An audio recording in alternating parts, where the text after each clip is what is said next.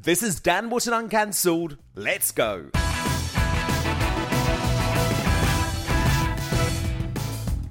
He became one of the most high-profile victims of cancel culture after raising concerns about vaccine damage, especially amongst sports people, fears that continue to be derided by the establishment despite the recent revelation that over 1,200 claims have been made to the vaccine damages payment scheme.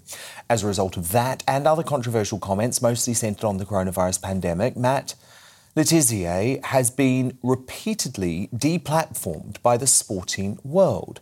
In the space of a month, he was forced to step down from his role as an ambassador for Southampton FC and axed from speaking at an event with the Jersey Bulls Football Club.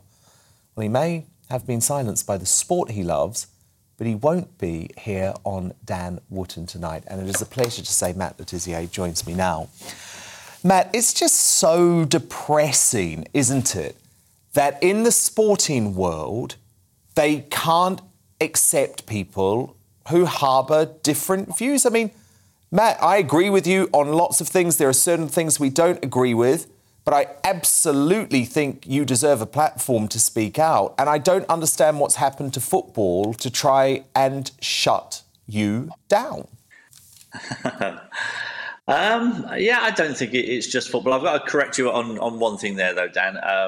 The decision to resign my place as an ambassador at Southampton Football Club was a decision that I took. So I made that decision. And was that because you saw the pressure that was coming on the club? Yeah, so Southampton never forced me to resign. They were getting a lot of complaints from people about, the fact that I was an ambassador for the club and I shouldn't be. And I didn't want the club to be in that position, quite frankly. So I decided to do what I thought was the right thing to protect Southampton Football Club. And I resigned my position. It was as simple as that. So the Jersey Bulls situation was obviously something very different, where I'd been booked to be their after dinner speaker at their end of season awards night. And as you can see there, that was me. And then ITV Jersey decided to get involved in the situation where they contacted Jersey Bulls and told them that they would be reporting on the event. And because there was a controversial speaker at the event, that they would be covering the event and putting it in a bad light. And obviously Jersey Bulls didn't want that kind of negative publicity. So they caved into the pressure that ITV Jersey had put on them. And they decided to terminate my appearance there. And that was the situation. And so I was a little bit surprised when they then put out a statement saying it was mutually agreed. Well, it was mutually agreed because I didn't really have much choice in the matter. They decided that I wasn't going to be there, so I couldn't really do a lot about it. But I'm not one to kick up a fuss. I understood the position that ITV Jersey had put them in, and it was a pretty disgusting thing to do, I thought, of ITV Jersey. And not only that, they then decided to put out a tweet on their Twitter page saying that I'd been cancelled as the speaker because of a fan backlash, when indeed it was nothing to do with a fan backlash. It was all to do with they themselves putting pressure on the club. And I thought it was a pretty despicable way of behaving, quite frankly. Well, it is. And Matt, there's a real irony, isn't there? Because when it comes to what some would say, although I don't personally really view these as left-right issues anymore, by the way, but if you look at someone on the other end of the political spectrum, I guess you could say, another British footballing legend, Gary Lineker, he spouts off constantly about very contentious and very sensitive political issues. I don't agree with virtually anything he says, but I absolutely respect his right to have those views. And no one's cancelling him, Matt. But he has come for you as well online. Yeah, he has. And you're right. He's posted a lot of stuff on Twitter. I've followed Gary for a long time on social media. And he posts a lot of things that I don't agree with. But there hasn't been one thing where I've disagreed with him on something, and I thought, you know what, I'm going to really attack him for that because he's got a different opinion to me. That's not how things should work. I think you're absolutely right. We're never all going to agree on everything the whole time. No, and we shouldn't. We shouldn't either. We should all be free to have our own opinions, and that's the way that life should be. If we were all going to have the same thoughts the whole time, the world's going to be a pretty boring place, and it's not really a place that I care to live in. I think that one of my biggest concerns over this last couple of years has been the lack of debate in public, on the television, on social media, the lack of debate that's been allowed, and we're only given one side of the story the whole time. And I'm sorry, but that's not how we progress as a society. Well, indeed. And I read again, Matt, the Times interview with you today, which caused a lot of the recent consternation. And the problem with the article was just the snaring tone throughout. And I think it summed up the attitude of most of the media over the past 2.5 years, which is that if you question any part of the official narrative, you're somehow insane. And that is a concern because there's been a lot of things that the government got wrong. And that the media then in turn got wrong because they were parroting government talking points. Well, I mean, when they were being funded to the tunes of hundreds of £1 million by the government, it's no surprise that they went along with their lines of propaganda. So that has been a huge concern for me over the last couple of years. I decided to stick my head above the parapet and say what I thought. Because I thought it was the right thing to do. I always felt like very early on, common sense told you that lockdowns in the long term were going to be far more harmful for society than not having them. And so it was always a little bit frustrating for me. And I voiced my opinion. I got shouted down. I got a lot of abuse on social media. But I don't really bow down to bullies in my life, and they can criticise me all they want. They can have as many goes in the media at me as they want, but I'm afraid the truth will out, and I will stick to my guns, and I will stand up for what I believe in. And sometimes I might be standing up for something that I believe in that might turn out to be wrong.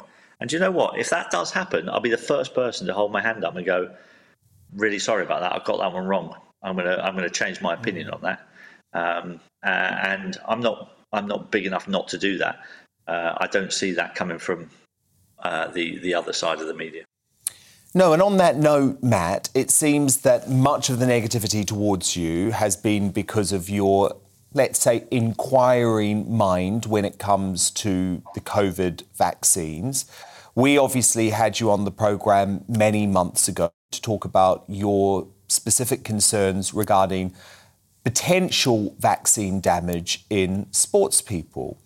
This is an area that the rest of the media simply does not want to touch. And last night on my show, we spoke to a great man called Alex, who is in Scotland and was living a completely normal life as a very healthy 57-year-old until he had the AstraZeneca jab, and 12 days later, as a direct result, had his left leg amputated. Now, he's had virtually no mainstream media coverage. He's still not received any compensation from the government either. It's right to at least have this conversation, isn't it, without being accused of being some sort of anti-vaxxer? That's a word that's been thrown at me as well over the last few months. And I think you're absolutely right. You have to have balance. And if you're going to spend months and months and millions of pounds promoting the vaccines, then I think you have to be fair. And I think you have to make sure that everybody knows that there are potential side effects to these vaccines. I think everybody should absolutely have informed consent when they take these vaccines. And if you're not telling people what the dangers are, and there are people who are proving, there's been people who have passed away as a direct result of the vaccine. But nobody will talk about that. Nobody wants to talk about that. And I think that's wrong. I think you have to be given all the information, and then you have to be able to decide for yourself. You have to personally say, well, what's the risks? What's the benefits? Is that going to be the right thing for me to do? And it's as simple as that. It's crazy to. I mean, I've had every vaccine I could possibly have had in my life, and all of a sudden, because I decided to wait for a little bit more long-term safety data on this one, people shout anti-vaxxer at you, and it's just crazy. But the weird thing is, Dan, is that, in real life, with all the people that I meet in real life, and I get around quite a bit, I go and do my after-dinner speeches around the country. I play in lots of charity golf days. I meet lots of different people. And people in real life are actually really lovely and very supportive. And a lot of them will say to me, do you know what? Thank you very much for speaking up for us, because nobody's really given the people that think like us a voice. And honestly, I've barely had anybody come up to me face to face in real life and start having a go at me for my views. And most people actually are very tolerant of people's different views, and they feel like freedom of speech is an important thing. And that's exactly how I feel. So it's nice that in real life I have a great life. It's only really the fake social media life where I actually come under a lot of fire from people who I feel are morally bankrupt, is the way I would describe some of those people that just go about attacking you because you've got a different view to them. And I care not a jot for their views, and they won't shut me up.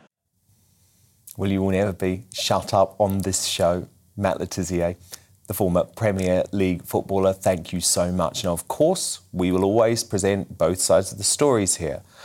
ITV has denied Matt's claim about the Jersey Bulls event, saying ITV Channel TV was never planning to cover the event and had absolutely no bearing on this decision. We also today approached the Department of Health for comment about vaccine damage among sports people. They replied, all vaccines being used in the UK have met the Medicines and Healthcare Products Regulatory Agency's strict standards of safety. The Vaccine Damage Payment Scheme provides additional support to help ease the burden on individuals who have, in extremely rare circumstances, been severely disabled due to receiving a government-recommended vaccine. It's Megan Markle time. I usually struggle to think of anyone who could do a worse job at being US president than sleepy Joe Biden. But could he soon have a royal rival? Biden's sister and major Democratic figure Valerie Biden Owens had this to say about the prospect of Megan Markle running for president in an interview with Good Morning Britain. It's wonderful to have women in politics. More women, the more women we have, the better our democratic system will work, a better point of view, a different point of view. And we embrace all women, and we welcome her to come in and join the Democratic Party. So you think she'll make a good potential candidate one day, maybe for president? Yes, perhaps. Of course she will. And those comments are being taken seriously. In a new Spectator column headline, Meghan Markle's presidential run appears inevitable. Alexander Lahman argues the appeal of a celebrity candidate for the Democrats will be strong. Well, Megan Markle, as you know, I covered Harry and Meghan throughout their entire time in the royal family. And someone very close to them over that time told me that Meghan's ultimate aim was always to run for the American presidency. But would the Democrats really be stupid enough to let that happen? You know what? The party elders might be. I still believe the Democratic Party would shut that down before it actually happened. And I certainly believe the country would shut it down before ever letting her within 16 feet of 1600 Pennsylvania Avenue. I mean, to me, it's incredible because first of all, I'm sure they like her at the top of the Democratic Party because she's a woman. She's a woman of color. She's a star. She's married to a royal. She's woke. She likes to lecture people on woke leftist identity politics. You're in. Done. Great. Go for it, right? The Democratic Party, as writ large, is not quite as woke and leftist as the people who run it appear to be. So let's hope that there'd be some brakes pumped. But the fact that these reports say she's unconfirmed reports that she's been meeting with top Democrats, spending time with top Democrats. I'm like, I can confirm them. I see her with Oprah. I see her with Gayle. I see her with George Clooney, her alleged new friends who aren't really friends at all. These just celebrities she stalked her wedding with because she wanted to rub elbows with them. Those are all the top Democrats in this country. And I'm sure she is rubbing elbows, and I'm sure she'd love to be president one day because she appears to love the spotlight, although she doesn't like to admit it. But what this shows me, the fact that she might even be considering it or might have her eye on that long term, because Joe Biden's sister's talking about 2028.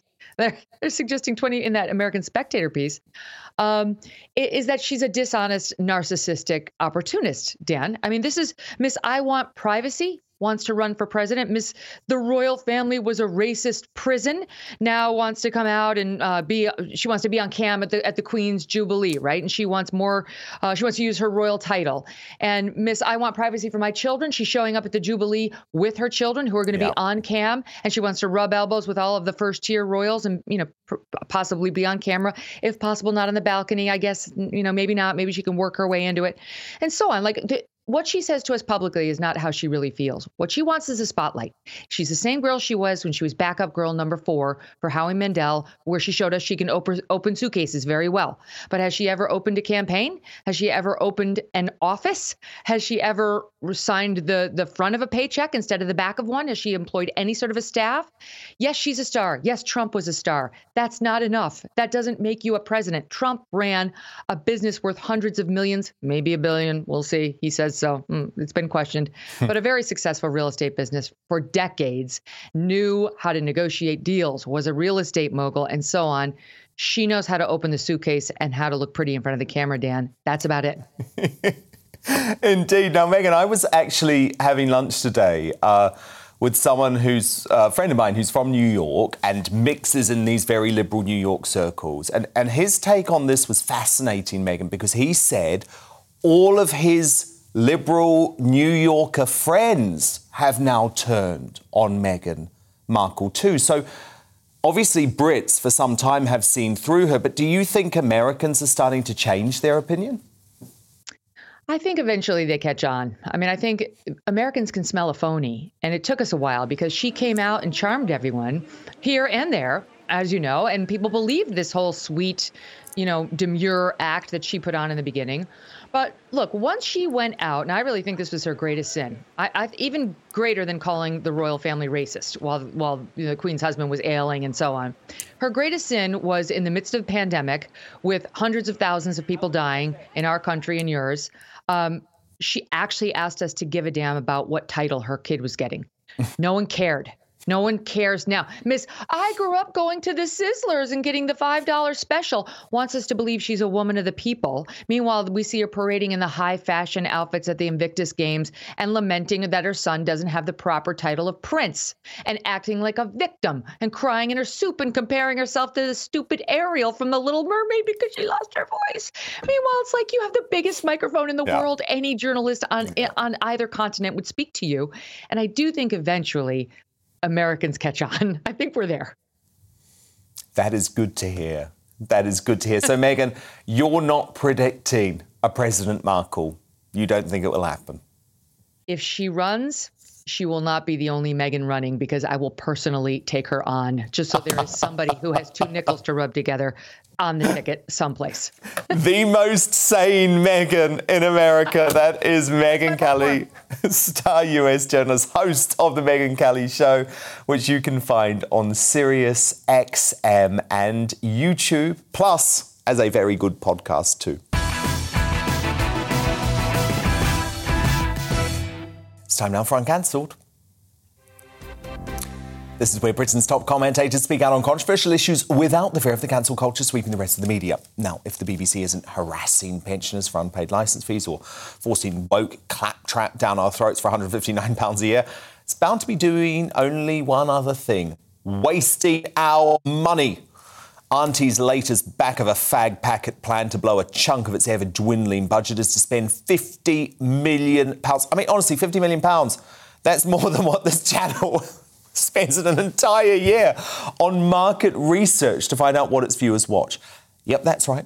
Our world-famous broadcaster that has been flying the flag for nearly 100 years is now totally clueless about its audience. But we knew that anyway, didn't we? It was wrong on Brexit, the general election, Trump, and God knows whatever else. So I guess it's no surprise. Rod Liddell, does this £50 million splurge on surveys prove that the BBC is a dying institution? Yes, I think it does. It's very funny, isn't it? You know, the BBC has 22,000 employees. Is not one of those 22,000 capable or charged with the task of finding out what people might quite like to watch on their televisions or listen to on their radios?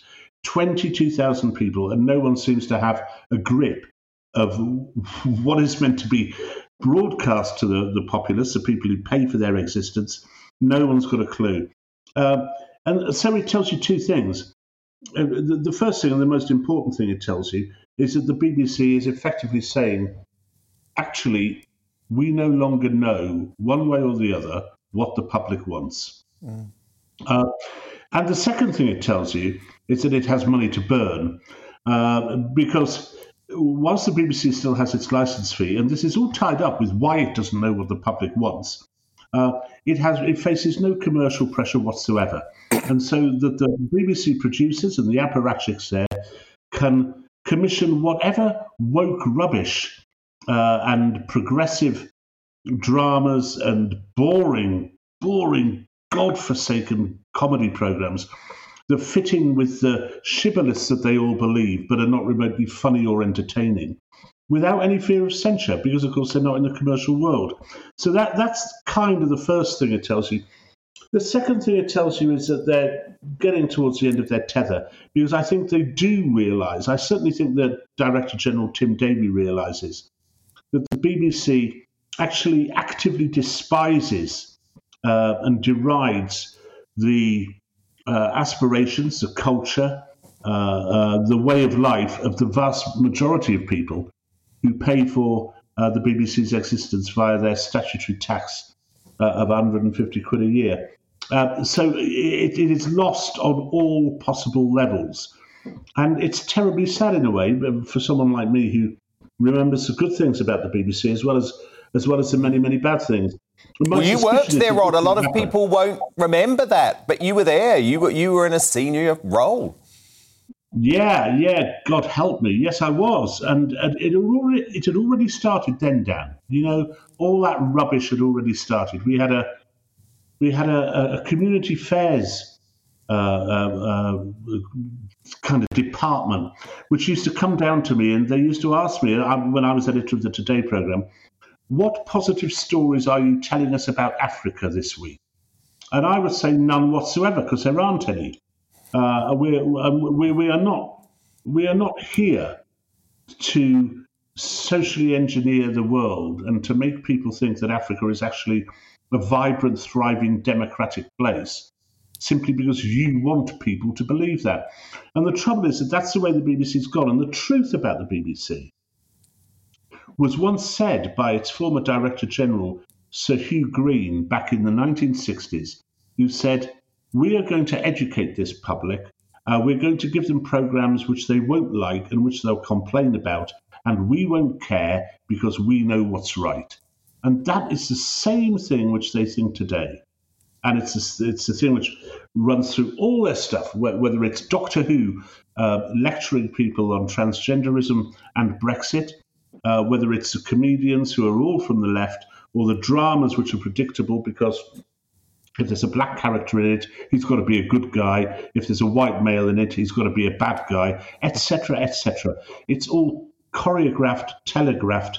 We know what it stands for, we know what it's about, and we don't like it anymore, Dan.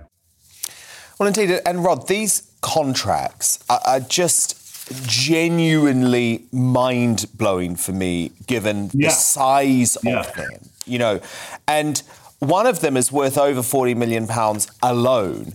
And Rod, the issue is we know who these contracts will be given to, who they'll be handed out to, which are the people who dominate the TV industry, the liberal folk who are based in London, who are all friends with the BBC executives. It actually just feels completely corrupt for me. I mean, one contract, Rod, worth more than £42 million alone. It's just so wrong. Well, it's inconceivable that any private company would do that. Yeah. You know, any truly private company wouldn't do that. Government departments will do that, and the BBC will do it because it's got money to burn. And over the years, you know, when I was there, and since then and before then, they would invite in consultants to tell them how to run the place.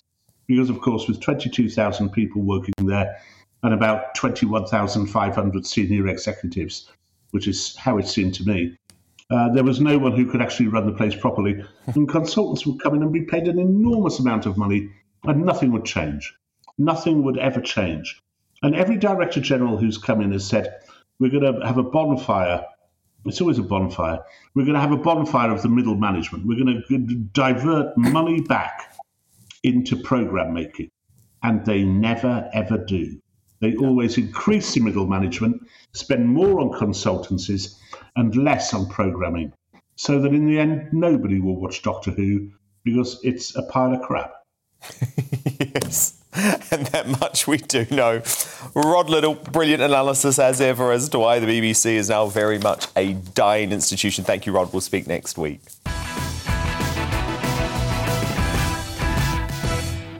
Dan Wootton here again. Thank you so much for listening to this edition of my podcast, Uncancelled. Did you like what you hear? Well, remember to subscribe, rate and review, and join me for more news-making interviews, fiery debate and free speech on Dan Wootton Tonight every Monday to Thursday from 9 p.m. till 11 p.m. on GB News.